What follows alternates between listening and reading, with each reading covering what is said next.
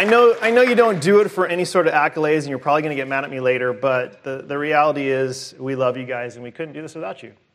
So, praise God. Okay. You guys ready? I'm really, really uptight and nervous, if you can't tell. But let's prepare our hearts for what God has for us in Ruth chapter 1.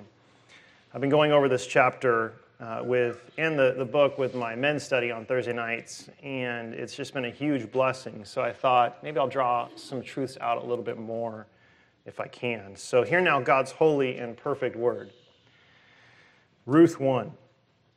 In the days when the judges ruled, there was a famine in the land, and a man of Bethlehem in Judah went to sojourn in the country of Moab, he and his wife and his 2 sons.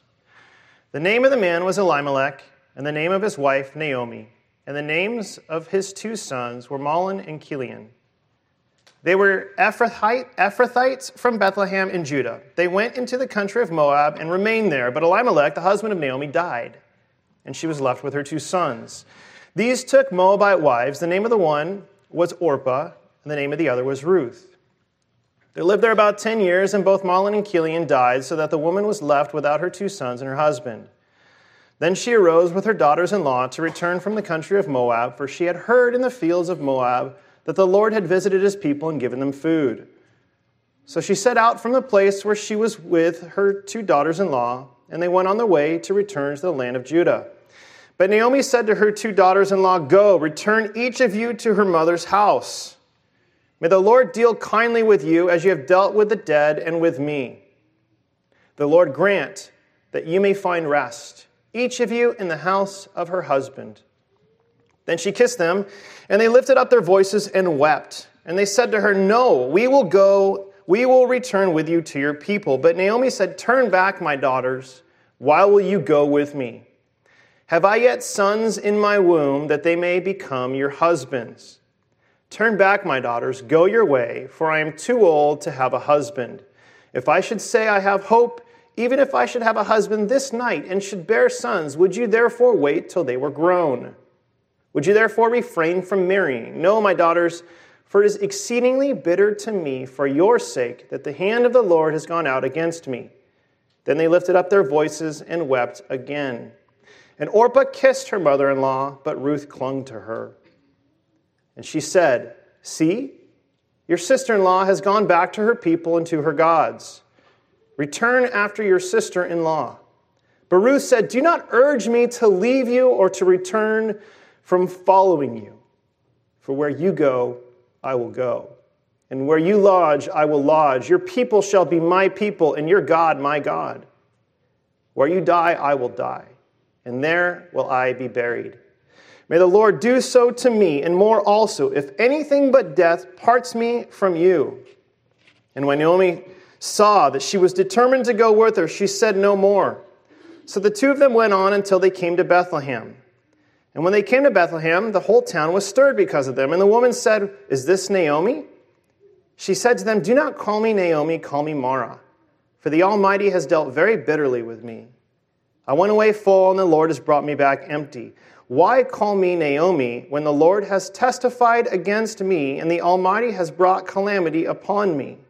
So Naomi returned, and Ruth the Moabite, her daughter-in-law, with her, who returned from the country of Moab. And they came to Bethlehem at the beginning of barley harvest. Thus far, the reading of God's holy and perfect word. Let's pray. Heavenly Father, thank you for this time. Thank you for each person here. Lord, I am nothing, and I know that I am nothing. But I ask that your word would be powerful this morning, that your truth would be proclaimed boldly, and that we would fear you, and we would love you, we would honor you, that we would seek to lift you up in our lives as your children. In Jesus' name we pray. Amen. So according to 1:1, the story takes place in the time of the judges, and most of you guys know this. This was a 400-year period after Israel entered the promised land under Joshua, and before there were any kings in Israel, roughly around 1500 BC to 1100 BC. The book of Judges comes just before Ruth in our English Bibles. And as you can see from its very last verse, what sort of kind of time and period this was. Judges 21:25 says, "In those days there was no king in Israel. Every man did what was right in his own eyes." Now, it was a very dark time in Israel. The people would sin. God would send enemies against them. The people would cry out for help, and God would send, mercifully, he would raise up a judge to deliver them. Again and again, the people rebelled, and from all outward appearances, God's purposes for righteousness and glory in Israel were failing. And what the book of Ruth does for us gives us a glimpse of the hidden work of God during the worst of times. Look at the last verse of Ruth in 4:22. It basically says, "The child born to Ruth and Boaz during the period of the judges is Obed. Obed becomes a father of Jesse, and Jesse becomes a father of David, who led Israel to its heights of glory." Now, one of the main messages of this little book is that God is at work in the worst of times. And those worst of times could actually be our fault. Even through the sins of his people, he can and he does plot for their glory, for his ultimate glory. It was true at the national level, and we will see that it is true at the personal and family level too. God is at work in the worst of times. When you think he is farthest from you, or has even turned against you, the truth is that he is laying a foundation of stones of greater happiness perhaps in our lives, at least for the future. So verses 1 through 5 really describe Naomi's misery. She's just miserable. In 1:1, there's a famine in Judah where Naomi and her husband Elimelech and her sons Mahlon and Chilion live. Now I looked Chilion up, that's how you pronounce it, so I had to look it up. But Naomi knows good and well who causes famine. God does. In Leviticus 26, 3 through 4, it says, "If you walk in my statutes and observe my commandments and do them, then I will give you your rains in their season, and the land shall yield its increase, and the trees of the field shall yield their fruit." So when the rains are withheld, it's the hard hand of God. There's no debate here according to Scripture. It is God's will and plan. Then there is the decision to sojourn to Moab. This is a pagan land with foreign gods according to Judges 1:15 and 10:6. So this was really like playing with fire. Kind of like when we were younger and we would play with matches. Sooner or later you're going to get burned. God's like, this is really clear. You probably shouldn't do this. In fact, no, you shouldn't do this. But they went and did it anyways, and they're like, no, we're going to be okay. Playing with fire. God, I know what you've told me to do, but I don't feel like doing that today. Interesting. See, God had called his people to be separate from the surrounding lands. So when Naomi's husband dies in verse 13, what could she feel but the judgment of God had followed her and added grief to famine? This is not very popular today. As if somehow we needed to defend God and his actions and forget that he is a roaring lion, as in Amos 1:2, ready to pounce on the sin in our lives. Interesting. Then in 1:4, her two sons take Moabite wives. One named Orpah and one named Ruth. Now, we love Ruth. We think, man, I don't know if Chilion did it or Mahlon did it, but he chose well, but really, she was a Moabite. So God wasn't like, I'm blessing this. They're like, no, I'm doing this in defiance of what God has commanded. And again, the hard hand of God falls. Verse 5 sums up Naomi's tragedy after 10 years of childless marriages. And both Mahlon and Chilion died, so that the woman was left without her two sons and her husband. So a famine, a move to pagan Moab, the death of her husband, the marriage of her sons to foreign wives, and the death of her sons, blow after blow, tragedy after tragedy.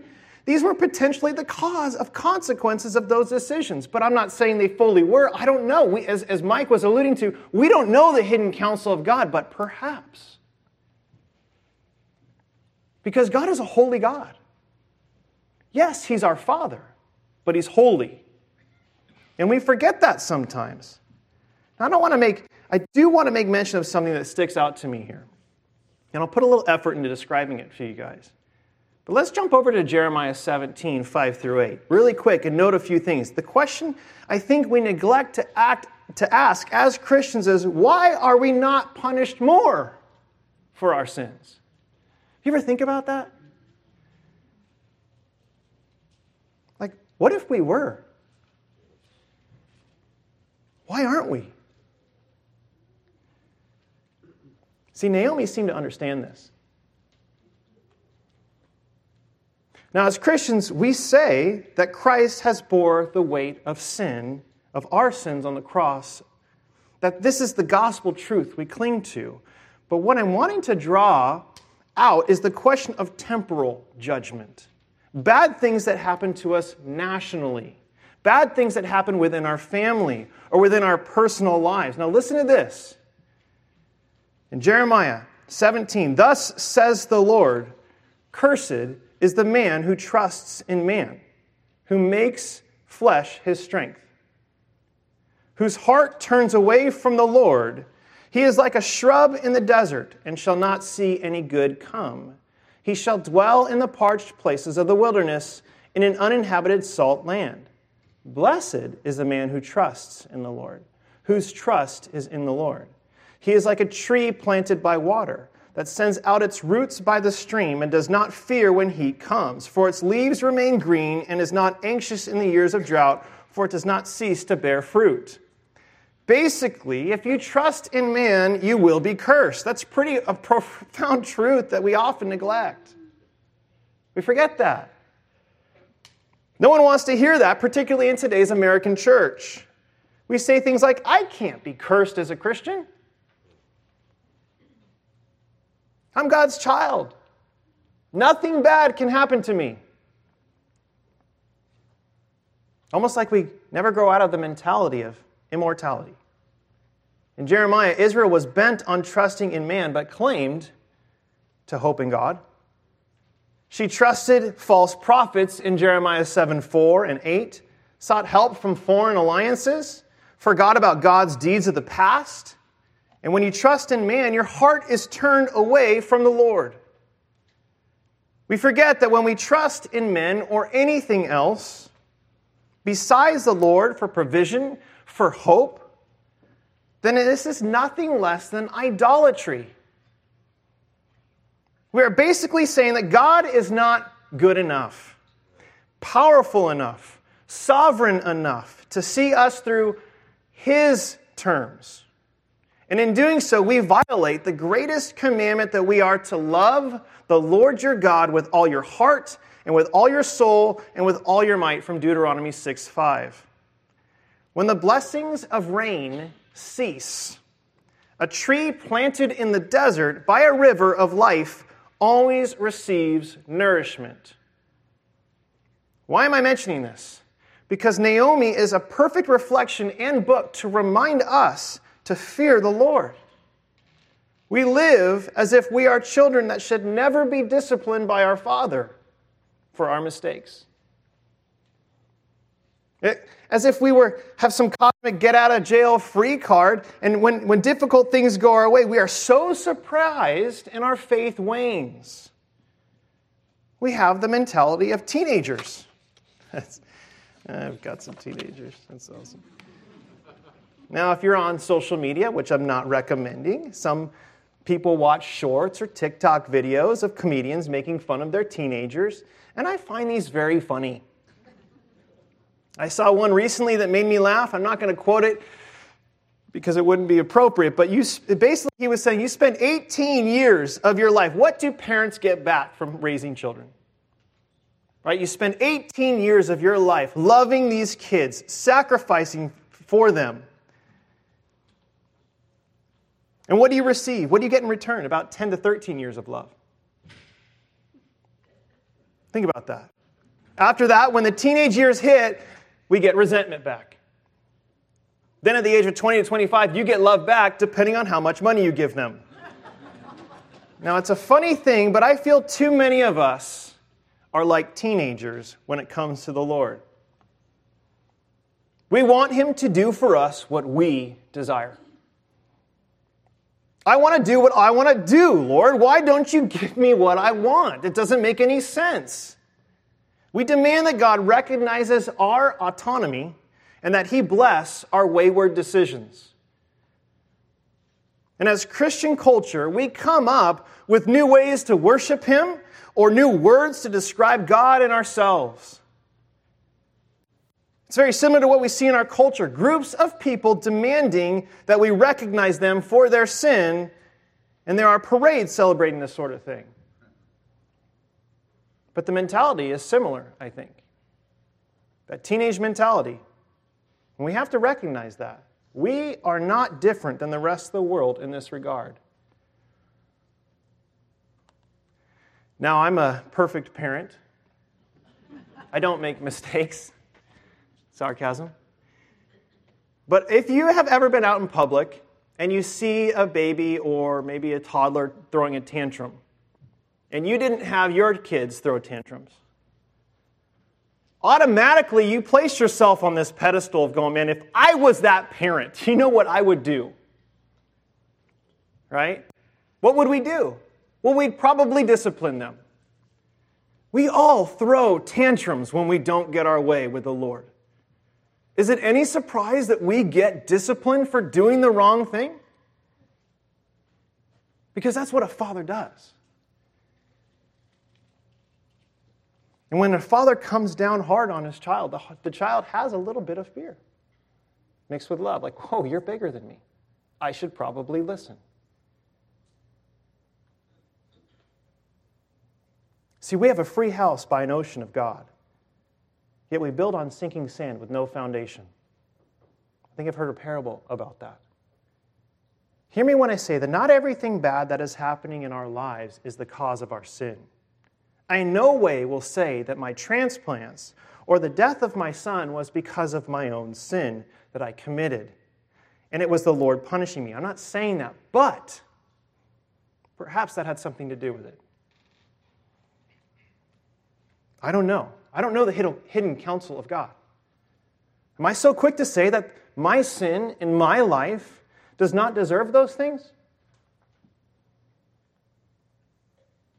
If we want to talk about what we actually deserve, if the lens of Scripture is the glasses that we see, we deserve nothing but eternal and temporal judgment.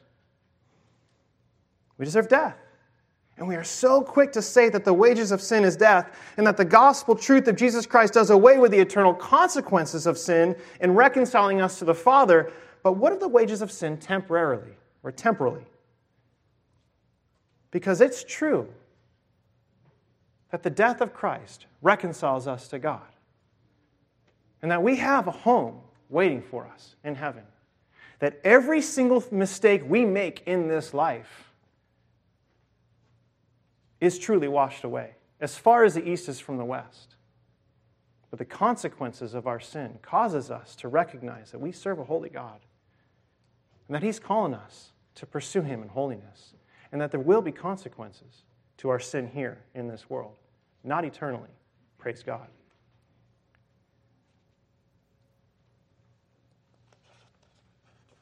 And yet behind the mistakes of Naomi resides a God that was still intimately involved, as he is intimately involved in our lives. Behind our mistakes, behind our sin, behind our gluttony, our pride, our grossness of how we choose to spend our time or resources is a God that is still intimately involved with us. But he has not created us out of his great plan and love for our glory, but for his. And God will not be mocked. Nor will he allow us to keep erecting the idols in our lives. He loves us too much. Sometimes he sends things our way to tear them down. Truly, he never left Naomi or forsook her, and neither will he do that with any of his children. Naomi may have understood this. I'm not saying that God is so beyond our understanding as to allow her husband and son's death to serve many, many purposes, but what I'm saying that there are indeed consequences to our sinful behavior that we have got to reckon with. And Naomi saw the hand of God in her life. And she could have been reflecting on the previous decisions of her husband and her family that she made that perhaps led to this moment. And I wonder when we pray for forgiveness before the service, do we find ourselves similar to Naomi in recognizing the consequences of our sin, asking for help and forgiveness? Or is our heart merely asking God to remove the consequences of our sin and not really repenting for the sin that we have done against the Lord? So now we see Naomi's attempts to turn back Ruth and Orpah. In verse 6, Naomi gets word that the Lord has visited his people and given them food. So she decides to return to Judah. She finally decides to go back home when her trust in men has failed.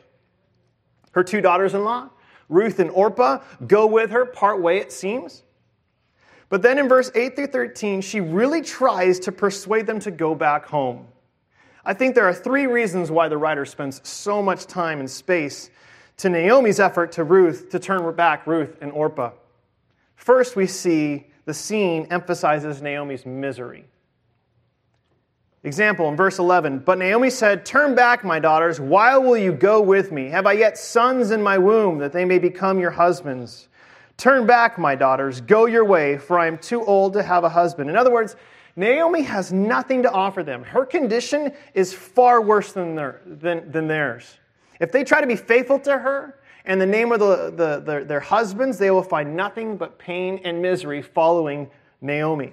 So she concludes at the end of verse 13, "No, my daughters, for it is exceedingly bitter to me for your sake that the hand of the Lord has gone out against me." Is she right to conclude this? Oh, that we may have some of Naomi's theology running through our veins. To me, when I study this chapter, the striking thing is that we do not see God this way. Was it Naomi's bitterness that led her to these things? Oftentimes when we go through trials, and those trials seem to dictate our theology and cause us in a fleshly or emotional way to see God as different than depicted in the Bible. We make God in our own image, and we second guess all the truths laid out before us in Scripture. Why? I think part of the reason, I surmise, is that we do not fear God like Naomi learned to. Like Israel and Jeremiah, we tend to entrust ourselves to certain people in the world. Look at the way which some Christians preach about conservatism, yet neglect discipleship. Or having our hope in military powers, doctors or health, employers or jobs for an increase in financial stability, or any manner of things. We entrust ourselves to friendships, to family. We become codependent on others as if they were more than what they are. All of this is idolatrous. And is there any wonder at the state of so many of our lives? Maybe the state of our church. I do think it pertinent to walk through these truths as we come to Christ and know our future home, that there will be no more tears, no more consequences, because they have been paid for by the blood of Jesus Christ. But sometimes the tears we shed in this life is our fault. Sometimes.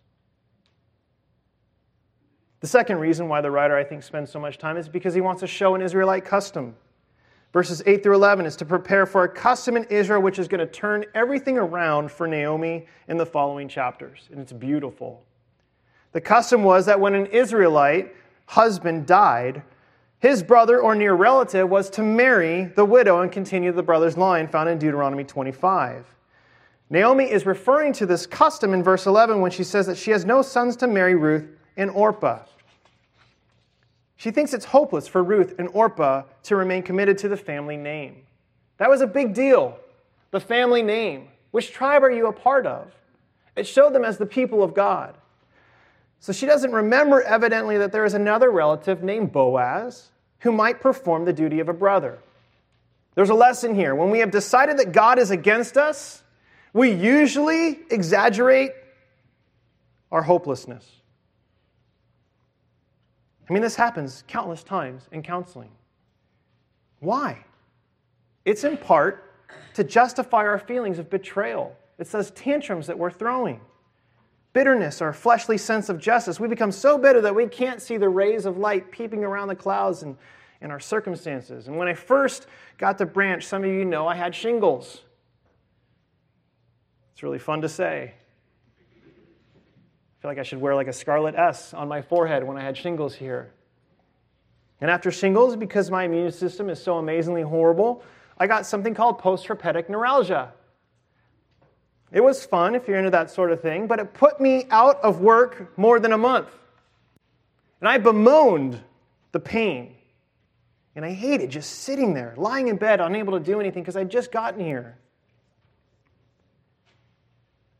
But I forgot, and I had really no idea that behind this act, God would show me some amazing truths about church that I had forgotten over the course of years. I'd been a pastor for 15, 16 years before I got here.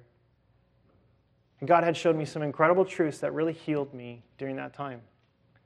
He showed me what an elder board is. The previous board, some of us are still on. Amazing men. It renewed my faith in elders because every church that I had been a part of, most of them, they were mega churches. And the elders were there because they made a lot of money. And I thought, well, that's how church is. And I came here and the elders actually loved Jesus. It was weird.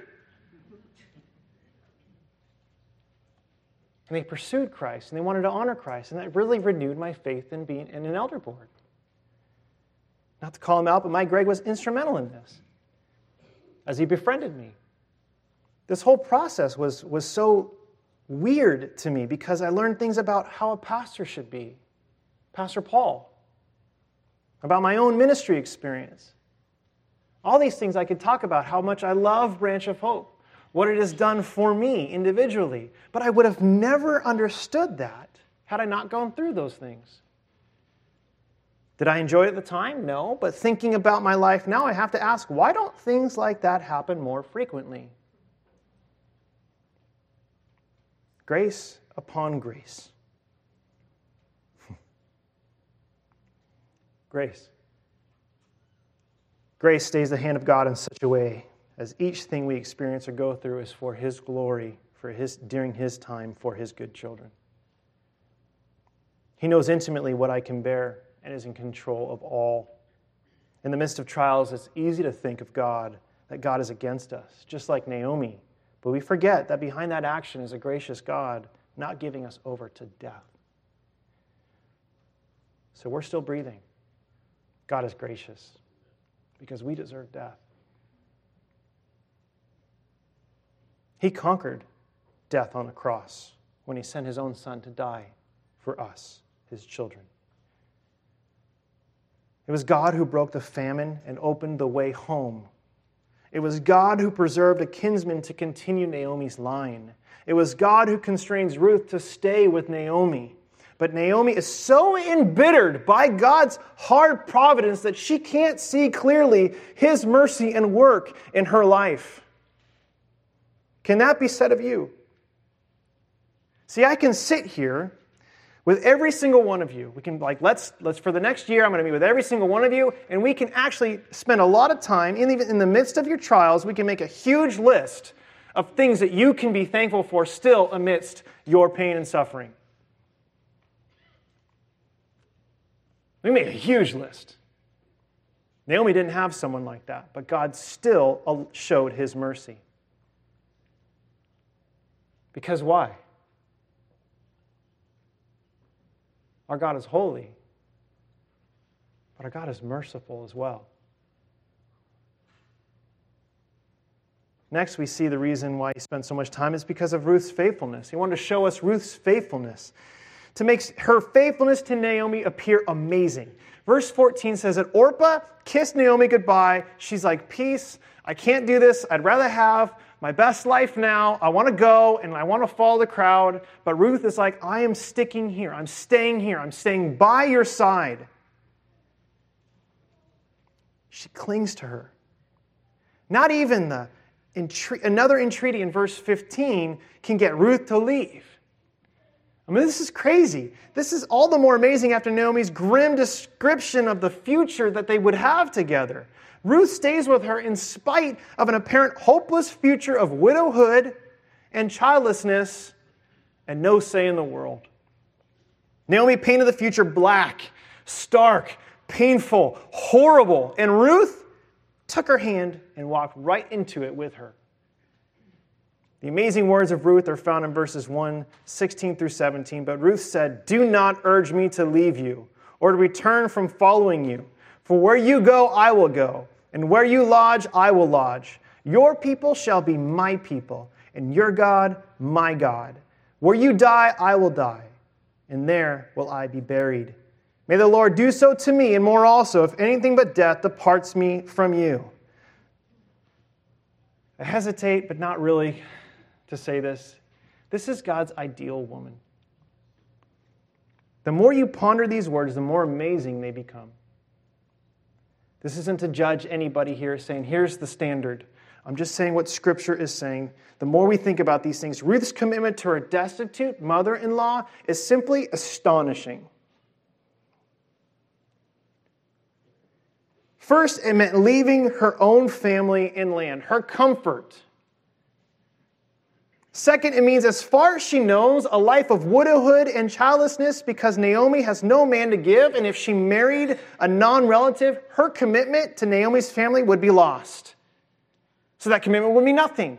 Her character would be nothing. Third, it means going to an unknown land with a new people, new customs, new language.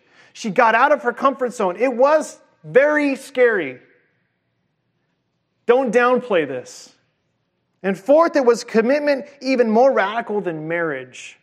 Where you die, I will die, and there be buried. In other words, she will never return home, not even if Naomi dies. But the most amazing commitment of all of this is that your God will be my God. Now, Naomi has just said in verse 13, the hand of the Lord has gone forth against me. Naomi's experience of God was bitterness. But in spite of this, Ruth forsakes her religious heritage and makes the God of Israel her God. I mean, that's kind of crazy. Perhaps she had made that commitment years before when her husband maybe had told her of the great hand of God and the love of God for Israel and his power of the Red Sea and his glorious purposes for Israel. Somehow or other, Ruth had come to trust in Naomi's God in spite of Naomi's bitter experiences. Now here we have a picture of God's ideal woman. Faith in God that sees beyond present bitter circumstances or setbacks. Freedom from the securities and comforts of the world. Courage to venture out into the unknown and the strange. Radical commitment to the relationships appointed by God. Oh, the American church would have such a woman. Don't even get me started on the men. But that's not in here, so we'll move on. Next, we see Naomi's theology, right and wrong. So Ruth and Naomi return together to Bethlehem, to Judah, but she responds in verse 20 and 21, "Do not call me Naomi, call me Mara, for the Almighty has dealt very bitterly with me. I went away full, and the Lord has brought me back empty. Why call me Naomi, when the Lord has testified against me, and the Almighty has brought calamity upon me?" What do you make of Naomi's theology here? Part of it, I would take Naomi's theology any day over the sentimental views of God which dominate evangelical websites and books, what I hear from the pulpit. See, Naomi is unshaken about three things. God exists, God is sovereign, and God has afflicted her. The problem with Naomi, though, is that she has forgotten another story that we've read about earlier in the Bible by the man of a name by Joseph, who also goes into a foreign country. But he was sold as a slave. He was framed by an adulteress and put in prison. He had every reason to say with Naomi, "The Almighty has dealt bitterly with me." But he kept his faith and turned it all for his personal good, for the glory of God and Israel's national good. The key lesson at the end of Joseph's story is in Genesis 50:20. As for you, you meant evil against me, but God meant it for good, to bring it about that many people should be kept alive as there are today. See, Naomi is right to believe in a sovereign, almighty God who governs the affairs of the nations and families and gives each day its part of pain and pleasure. But she needs to open her eyes to the signs of His merciful purposes. It was God who took away the famine and opened a way home. Notice the delicate touch of hope at the end of verse 22. It said it was at the beginning of barley harvest. If Naomi could only see that this was what this was going to mean. Not only that, Naomi needs to open her eyes to Ruth. And I said it before, I'll say it again. When going through trials, it's so easy and tempting to take our eyes off the Lord. But with eyes obsessively fixed on the King of Kings, she would have seen Ruth as the greatest gift ever. What a blessing.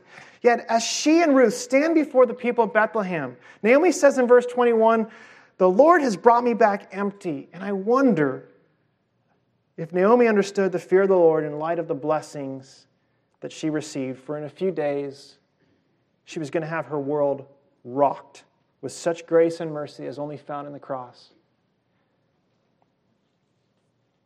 We would say to her, "You are so weary with the night of adversity that you can't see the dawn of rejoicing." What would she say if she could see that in Ruth she would gain a grandchild, and that this grandchild would be the grandfather of the greatest king of Israel, and that this king of Israel would foreshadow the King of Kings, Jesus Christ, the Lord of the universe? I think she would say, "Judge not the Lord by feeble sense, but trust Him for His grace. Behind a frowning providence, He hides a smiling face." Let me conclude with 4 summary lessons. A few notes of application I think we all need to remember. Number 1, God's sovereign rule. God the Almighty reigns in all of the affairs of men. He rules the nations according to Daniel 2:21, and He rules families. His providence extends from the U.S. Congress to our kitchen. We have to remember the story of Naomi and Ruth here. Whatever else they doubted, they never doubted that God was involved in every single part of their lives and that none could stay His hand, according to Daniel 4. He gives rain and He takes rain. He gives life and He takes life. In Him we move and have our being. One writer says, "Nothing from a toothpick to the Taj Mahal is rightly understood except in relation to God. He is the all-encompassing, all-invading reality of our lives."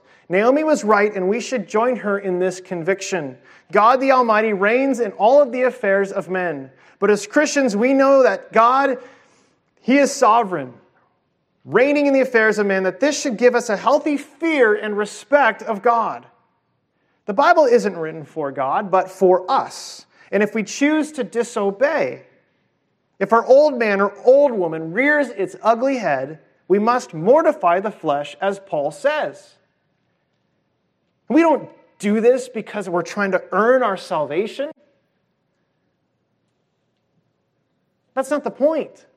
We don't pursue holiness. We don't go to church. We don't read the Bible. We don't memorize Scripture. We don't hang out with Christian friends. We aren't influenced by those people so that we can earn favor from God for our salvation. We do it because the Bible calls us to, because this is the wisest way to live. The world is telling you how you should live. Teenagers, hear me when I say this. The world is lying to you and you're believing it. The Word of God is the only thing that we should be focused and submitting to in our lives.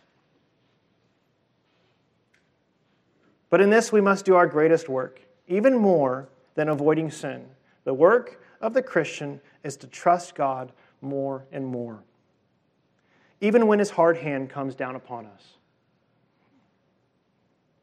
Picture this.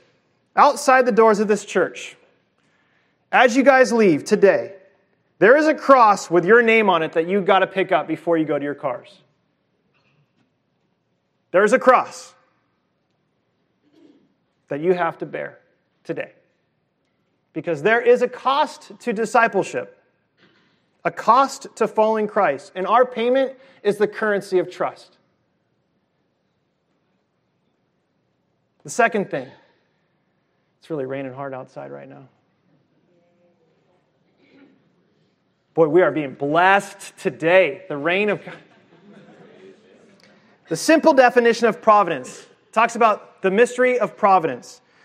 God's providence essentially means foresight or making provision beforehand. That's a simple definition. So God's providence is sometimes very hard. God had dealt bitterly with Naomi. At least in the short run, it could only feel that way. It could only feel like bitterness. Perhaps someone will say it was all owing to the sin of going to Moab and of marrying foreign wives. Maybe so, but is that why her husband and sons died? This seems harsh. I don't have the answer to the why. I don't know why things are happening in our lives. None of us know why they're happening in our lives. But God is not worried about pacing in heaven, wrinkling his hands, and getting counsel from Michael. What do I do? God is a lot bigger than we realize. And he may be allowing things in our lives because of the consequences of our sin or because of the consequences of someone else's sin. But sin is in this world. And we've got to deal with it by trusting the Lord, even in the midst of our circumstances.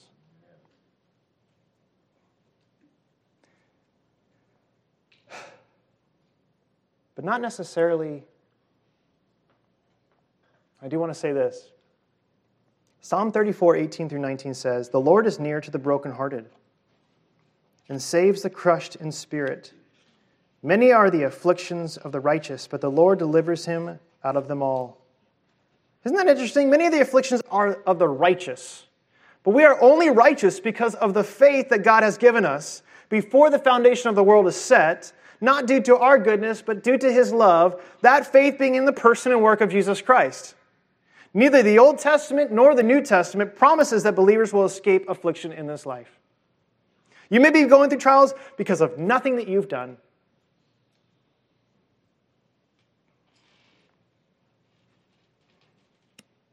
But suppose Naomi's trials was owing to her disobedience.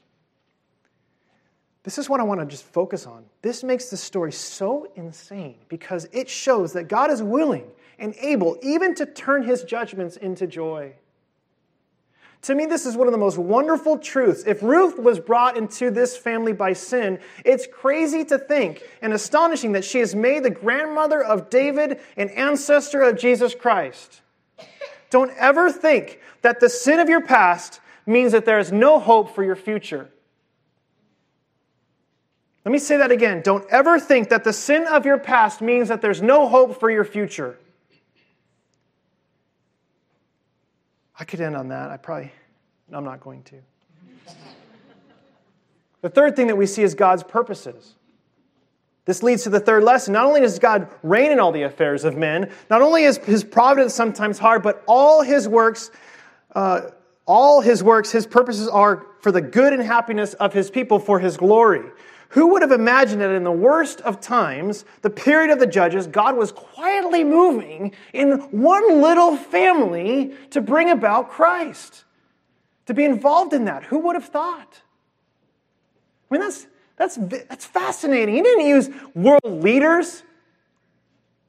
He didn't use famous people at the time. He uses a little family that was so disobedient. That gives me hope and encouragement.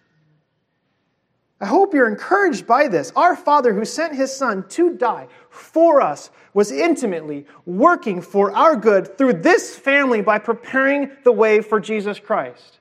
But not only that, he was working to fill Naomi and Ruth and Boaz and their friends with great joy. If anything this summer has fallen on you to make your future look hopeless, learn from Ruth. Learn from Naomi that God is right now at work for you to give you a future and a hope. Trust him. Wait patiently. The ominous clouds are big with mercy and will break forth with blessings on your head. whether in this life or the one to come. Last thing we see is Ruth's freedom. If you trust the sovereign goodness and mercy of God to pursue you all the days of your life, then you're free like Ruth.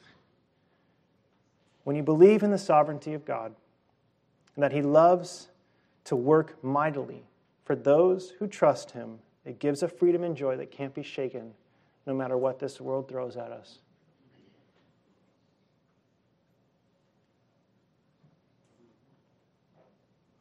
The book of Ruth gives a glimpse into the hidden work of God during the worst of times. This book gives us hope. It points to Jesus Christ as the Redeemer of His children. But yeah, there's consequences. But guess what? Jesus Christ. Do you know Him? Really? Do you know this God that'll work even in the midst of our sin? It was not Naomi's actions that caused some sort of owing from God on God's part because she was so perfect. It was quite the opposite. Despite the mistakes of life, despite the frailty of mankind, despite us being enemies of God before we knew Him, He makes a way through Jesus Christ. Do not forget the blessing of Christ. Sometimes the displeasure of God manifests in our lives. We never have the answer as to why we are going through trials. Even that's the first question we always ask. Or why we are being disciplined. Behind it all, though, is the good news of the gospel of Jesus Christ that we cling to. Jesus is everything. Even in the midst of that displeasure, Naomi and Ruth remind us that we have a Father who may discipline us, but is still a good Father who sent His Son to die for us. Amen? All right, let's pray. Heavenly Father, thank you so much for this time.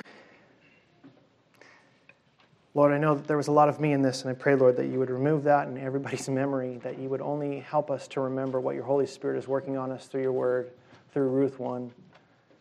Lord, let those truths sink deeply in us. There's so much in here that can be preached on throughout months, and yet I pray, Lord, that you would help us to see you as a holy God, to fear you rightly as the beginning of knowledge, that fools despise wisdom and discipline. I pray, Lord, that we would learn to fear you more, to know that you are an almighty God, but through that fear, Lord, that we would learn to love you more, to know that you have made a way, that we will not be forever judged, but that we have a home in heaven because of Jesus Christ. And we can sing and worship and celebrate, longing for that day when sin has no mastery over us, Lord, and when there will be no more tears, no more pain, no more suffering, no more mistakes, and no more sin. Until that day comes, Lord, come quickly. We love you. In Jesus' name we pray. Amen.